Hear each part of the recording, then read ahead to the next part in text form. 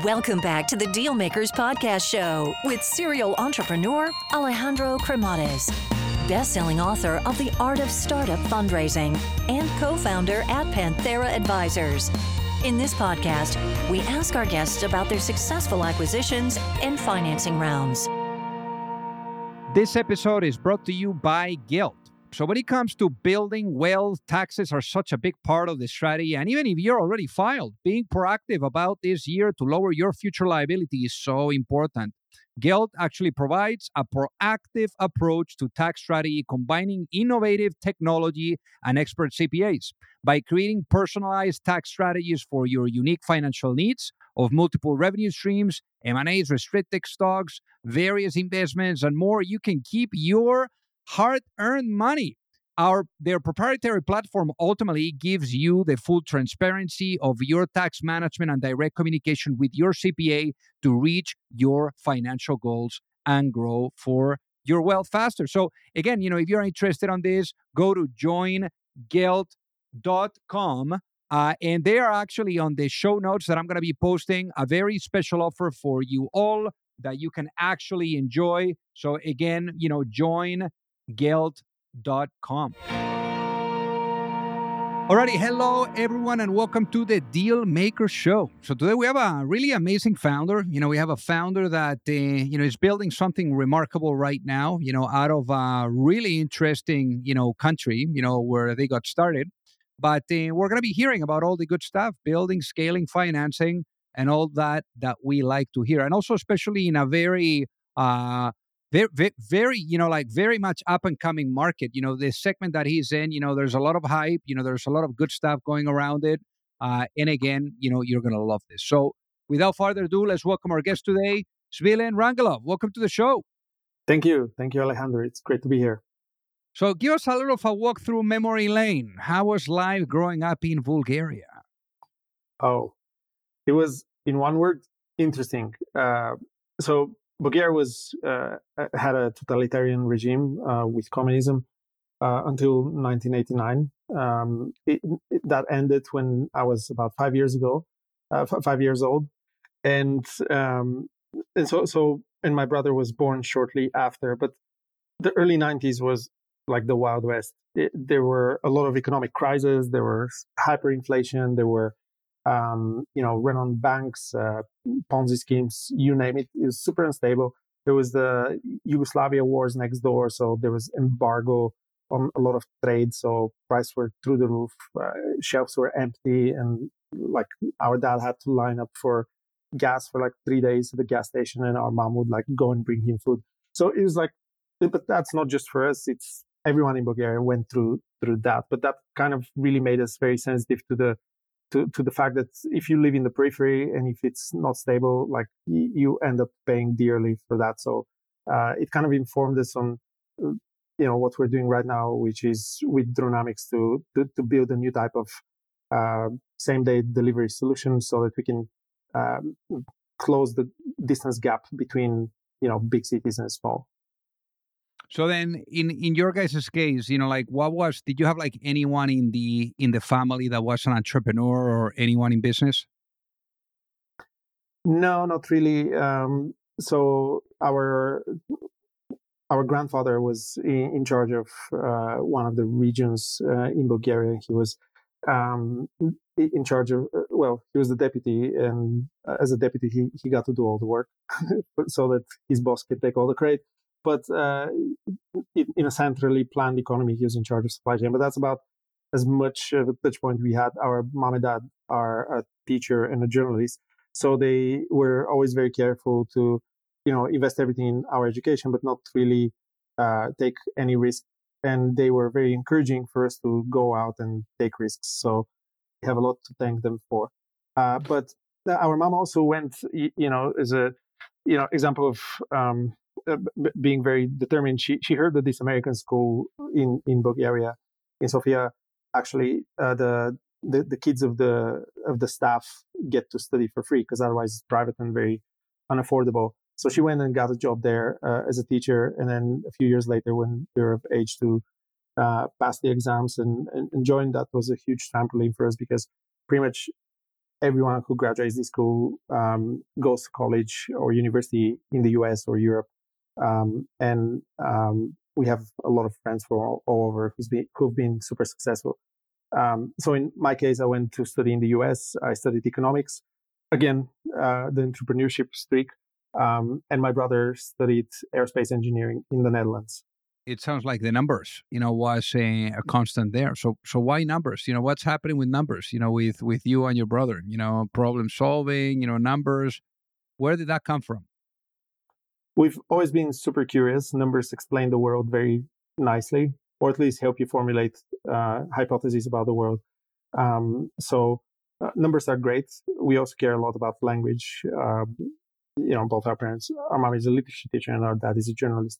So language matters a lot. But as we see now with AI, there's a lot of similarities between numbers and language. Got it. Now, in your guys' case, like you, once you graduated, you went back there and you were doing a bunch of several companies. I mean, what were some of the projects that you were involved with? Yeah, so I graduated 07 at the height of the actually just as the housing markets crashed. I had just joined a company with a friend of mine importing furniture from Morocco to the US. And a few months into this, the housing market collapsed, and it was just not useful for us to stay anymore in the US. So I went back to Bulgaria and got a job got a safe, secure job at one of the big four companies in tax consulting. Economics was a great major because it doesn't force you to choose at the same time. That's not always super helpful. So I felt that, back then in Bulgaria, there were mutual funds that had smaller portfolios than the investment club that I was running in my college. So I just felt like, let me go into something that I didn't know anything about so that I can learn, but still have the broad look over many industries. And I'm of the type that always quits a job before finding a new one, because for me, life is too short to be stuck in a dead end or suboptimal situation. So I would always alternate, big company with, let's call it a startup or small business. A few of the things I did were, perhaps the last thing I did before Dronamics was with a friend of mine. We managed to become the promoters for the J-Law concert in Bulgaria in 2012. And then, overnight, we became like one of the biggest promoting companies locally. It was the only and the best, the most successful show in the country that year. And then we did a few other huge shows for some A-listers. But to me, that was interesting the first couple of times. But when we saw the drone opportunity, Jeff Bezos going on 60 Minutes, announcing how drones are the future of delivery and so on, my brother and I realized that actually, people will go to concerts every day, but now is the time to join this amazing and exciting emerging industry. So then let's talk about Dronamics. At what point, obviously you were talking about the point where the idea came to mind, which was watching the 60 Minutes episode with Jeff Bezos talking about how it will be the future. But how do you take that, like from just watching that to all of a sudden there is excitement, then, you start having conversations with your brother, and then all of a sudden the company is up and running? I mean, walk us through the sequence of events there that needed to happen. Sure. It's exactly like you say. It was not a single light bulb moment. There were a few of these as it was brewing in our heads. Our initial response to the small drones idea was like, oh wow, this would work only in suburban America, but for like 95% of the world, it's not going to work because you have, multi-story buildings, people, so many challenges in urban delivery. And ultimately, we felt this is a market that will be won by, China or somebody like Amazon with unlimited funds, because it's essentially small plastic electronics, and those are the only folks who can do them really well. And we then looked at the other end of the spectrum where you also have a duopoly, Airbus and Boeing, with these huge, expensive vehicles that cost hundreds of millions of dollars, have 4 million parts each, and so on. And in the middle, you have these small single-seat, two-seat aircraft, and there's so many of these GA aircraft around that we noticed that there's something going on there. That as you scale down the aircraft, you don't scale, you don't shrink the pilots, you don't shrink the cockpit after a point. So you really get to experience a lot of benefits if you separate the cockpit from the aircraft. So then we naturally started looking at, okay, the problem, for example, in Bulgaria was not really the last mile, because the last mile, what small drones solve, the last mile, that's usually served in these economies by, it's a great source of labor, so you don't want to displace that. But what's always been a challenge is the connectivity between countries or the connectivity between cities. So that's why we decided to go to the middle mile. And then the last, I guess, the straw that broke the camel's back was, as Consti and I were chatting, he was still in the Netherlands. He was like, "Hey, when are you coming to visit me?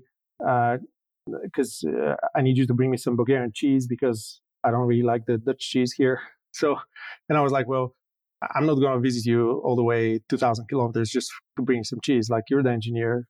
Send me a drone and I'll send you some cheese." So that was kind of the joke of how it started. Then we obviously talked to a couple of professors of his from the university. We essentially laid out the plan and said, "Hey, do you think if we do this, this, and that, do you think it could work?" And they were like, "Yeah, it would check out. You could actually create a type of airframe that's new and efficient and cheaper to produce and cheaper to operate." So then we needed funding, and we applied to an accelerator here in Bulgaria that was just starting. It was an initial 25,000 euros check for 8% of the company. It was kind of like the same YC deal at the time. And yeah, that's how we started. The funny thing is, my brother then said he's not going to shave until the first full-scale airplane flies successfully. And I said, great idea. I'll support you, because we both hate beards. So it would have been beards of shame. Well, we only got to shave like a couple of weeks ago. So, my God. Yeah, 8 years later, right? With a beard. Yeah. Unbelievable. Now, I guess for the people that are listening to really get it, what ended up being the business model of Dronamics? How are you guys making money? At Dronamics, we're building a global cargo drone airline. So we saw that existing airframes are not very helpful, and we need to create a new type of airplane that is small, unmanned, easy to mass produce, cheap to operate, and cheap to manufacture. So we ended up designing the whole airplane ourselves, simply because we couldn't buy it on the market. We call it the Black Swan. It can carry about 800 pounds of cargo, or 350 kilos, and it can travel up to 1,550 miles, or about 2,500 kilometers. So it's essentially like a flying delivery van that can, cross all of Europe in a single flight, and can enable same-day delivery over long distances. It is an airplane. The pilots sit on the ground, and it's simply very fuel efficient. The business model is customers like freight forwarders, logistics companies, Fortune 500 companies. They will use they will buy capacity on our flights the way that they would buy them on other cargo airlines, and then we do that middle mile delivery between city A and city B. Hey guys, this episode is brought to you by .tech domains. I mean, obviously, if you're a startup or an entrepreneur, you got to be super careful on how you go about your presence and how you get the catchy domain. And that's why I recommend .tech domains as the go-to place to really get your own domain.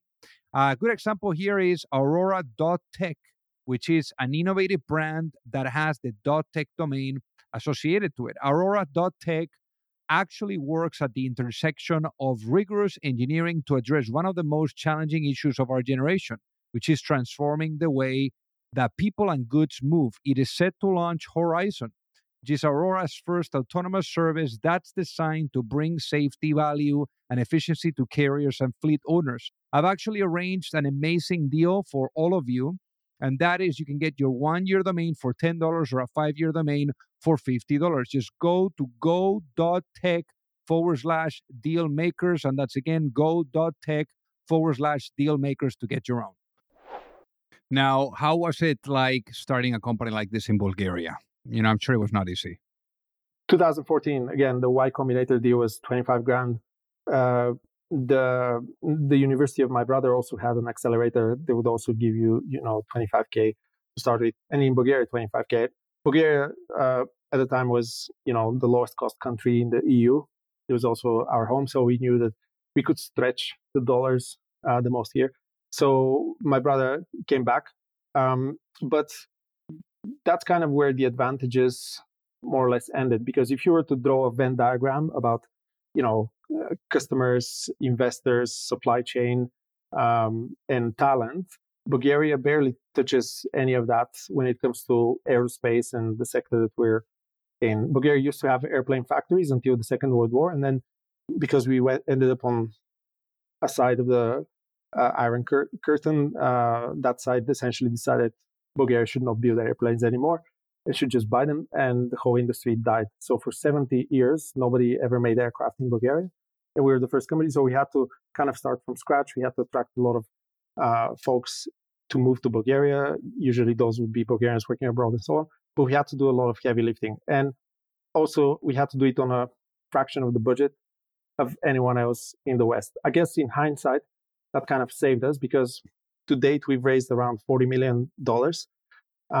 And had we raised that money on day one in 2014, we would have spent it, burned it all, and we would have shut down. Why? Because the regulations didn't exist until 6 years after we started.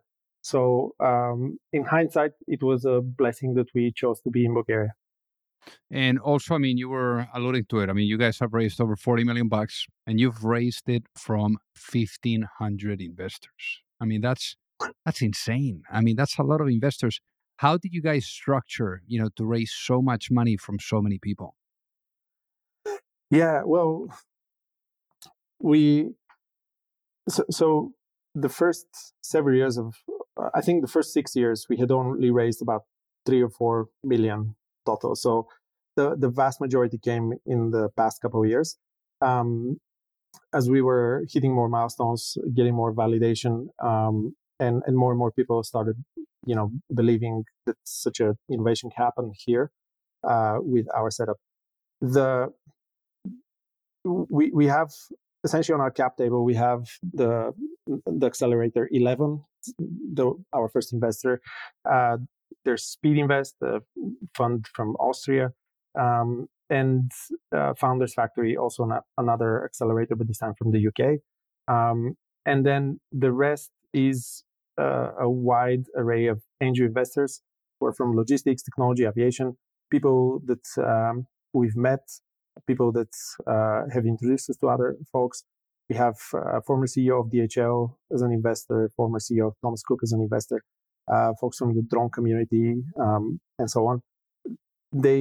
It was this huge rolling fundraise that essentially I was on the road for many, many years without a break.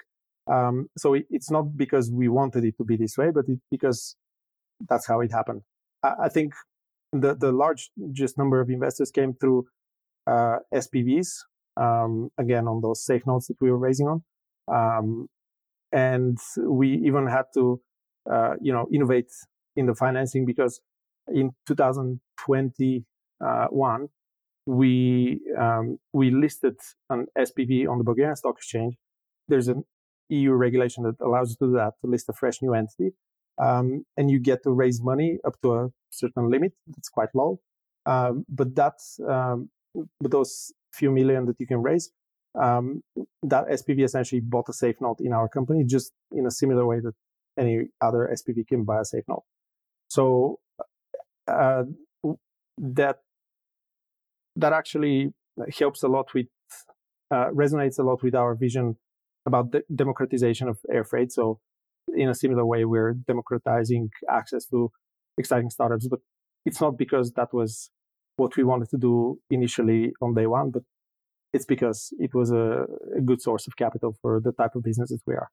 And for the people that are listening, an SPV, a special purpose vehicle, is basically an entity where you are able to group, in the US, is up to 99 investors per vehicle. And then you just have a managing member that manages the whole thing. So instead of like going after 99 people for chasing for signatures, you would go after, whoever is the managing member of the SPV. I guess the question that comes, here, Svilen, is 1,500 investors. I mean, how do you go about investor relations? Oh my God, how do you do that? It takes time and attention, but without them, we wouldn't be here. So it is just what you have to do. The good thing about that is that a lot of them are, super helpful, and then there's some who just decide, what, we trust you, and are completely hands off. So far, we've been super, super happy about the relationship we've had. But obviously, again, I don't know 1,500 names. I know that there's names behind those SPVs, but I communicate with the managing member, the representative. Yeah, absolutely. Now, in this case, also for the team, how many team members do you guys have?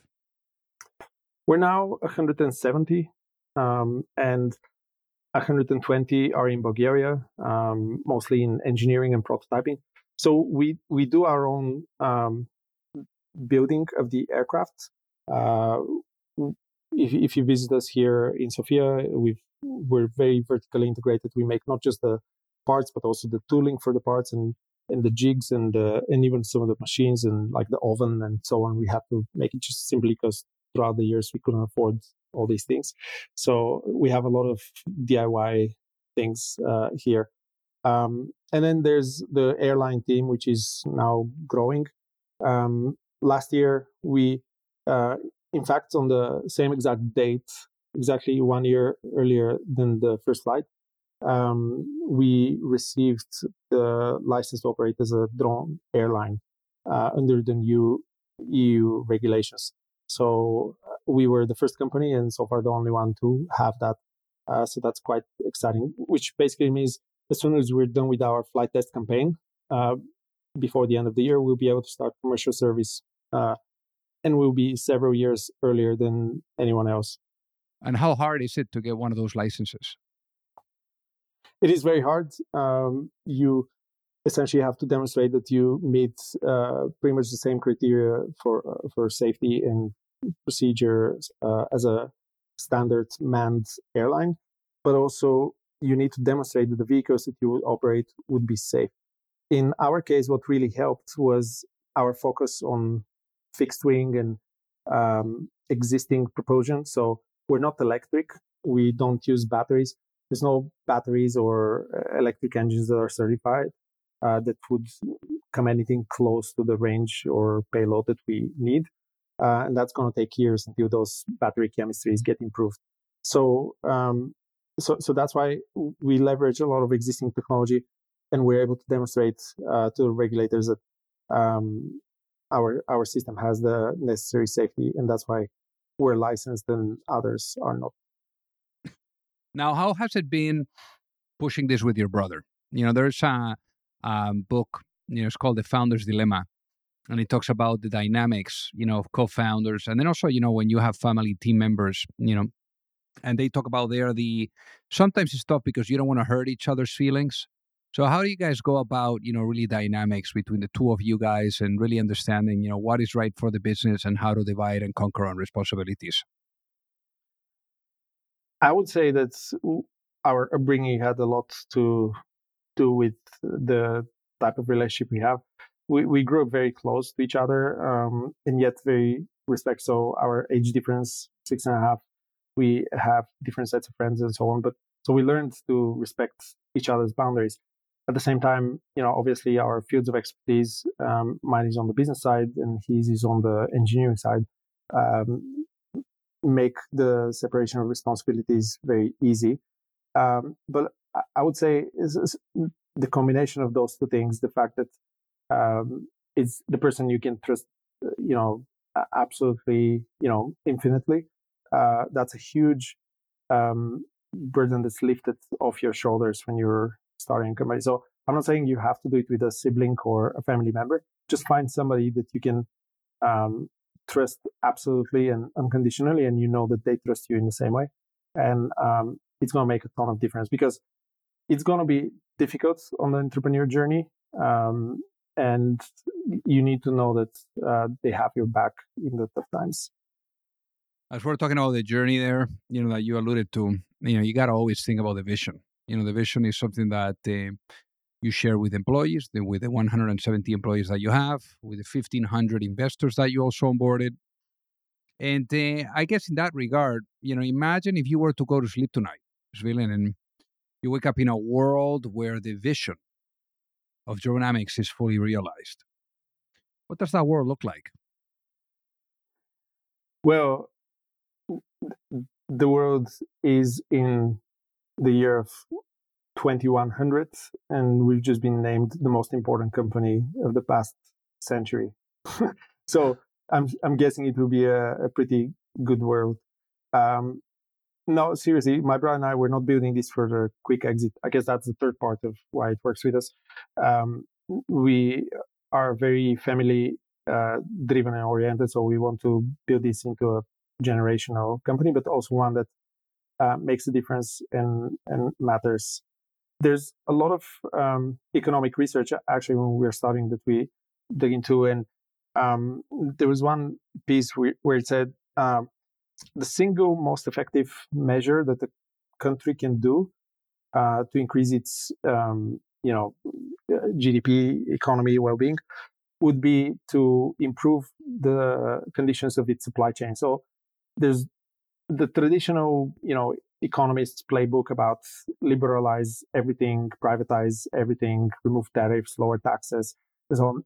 All of these are good, but nothing is as good as just unclogging your arteries and letting the blood flow easily to every single organ. Because that's kind of what happens, right? With this huge urbanization trend in the past 70 plus years, you have so many parts of each country that are kind of like deserted. All the opportunities aggregate in these huge centers of commerce, and then everything starts getting, more difficult at the outer areas. So we're very driven to kind of try to reverse or at least alleviate that, because by the year of 2100, actually the global population is projected to be around 11 billion, and 90% of that future growth will be on the continent of Africa alone. So where distances are huge, roads are in not great condition at best where they exist. So the only and obvious way would be to fly. So it's about serving people now, but also serving people in the future. That's really driving us. Now we're talking about the future here. I want to talk about the past, but I want to talk about the past with a lens of reflection. I mean, you guys have been pushing this business for close to a decade. That in startup years, because startup years are like dog years. That's a ton of time. So imagine if I had the opportunity of putting you into a time machine, and I bring you back in time. I bring you back in time, perhaps to 2014. That moment where you saw that episode, with Jeff Bezos, on 60 Minutes. And let's say right there, when you grab the remote and you turn the TV off, you were able to appear right there and have a sit down with that younger self, next to that younger self on the couch. And you were able to give that younger Svilen one piece of advice before launching a business. What would that be, and why, given what you know now? We kind of executed it, but the piece of advice would be never be out hustled. So we realized starting in Bulgaria would be outfunded, outnumbered, and so on.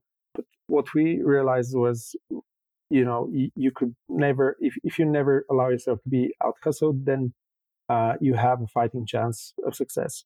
So,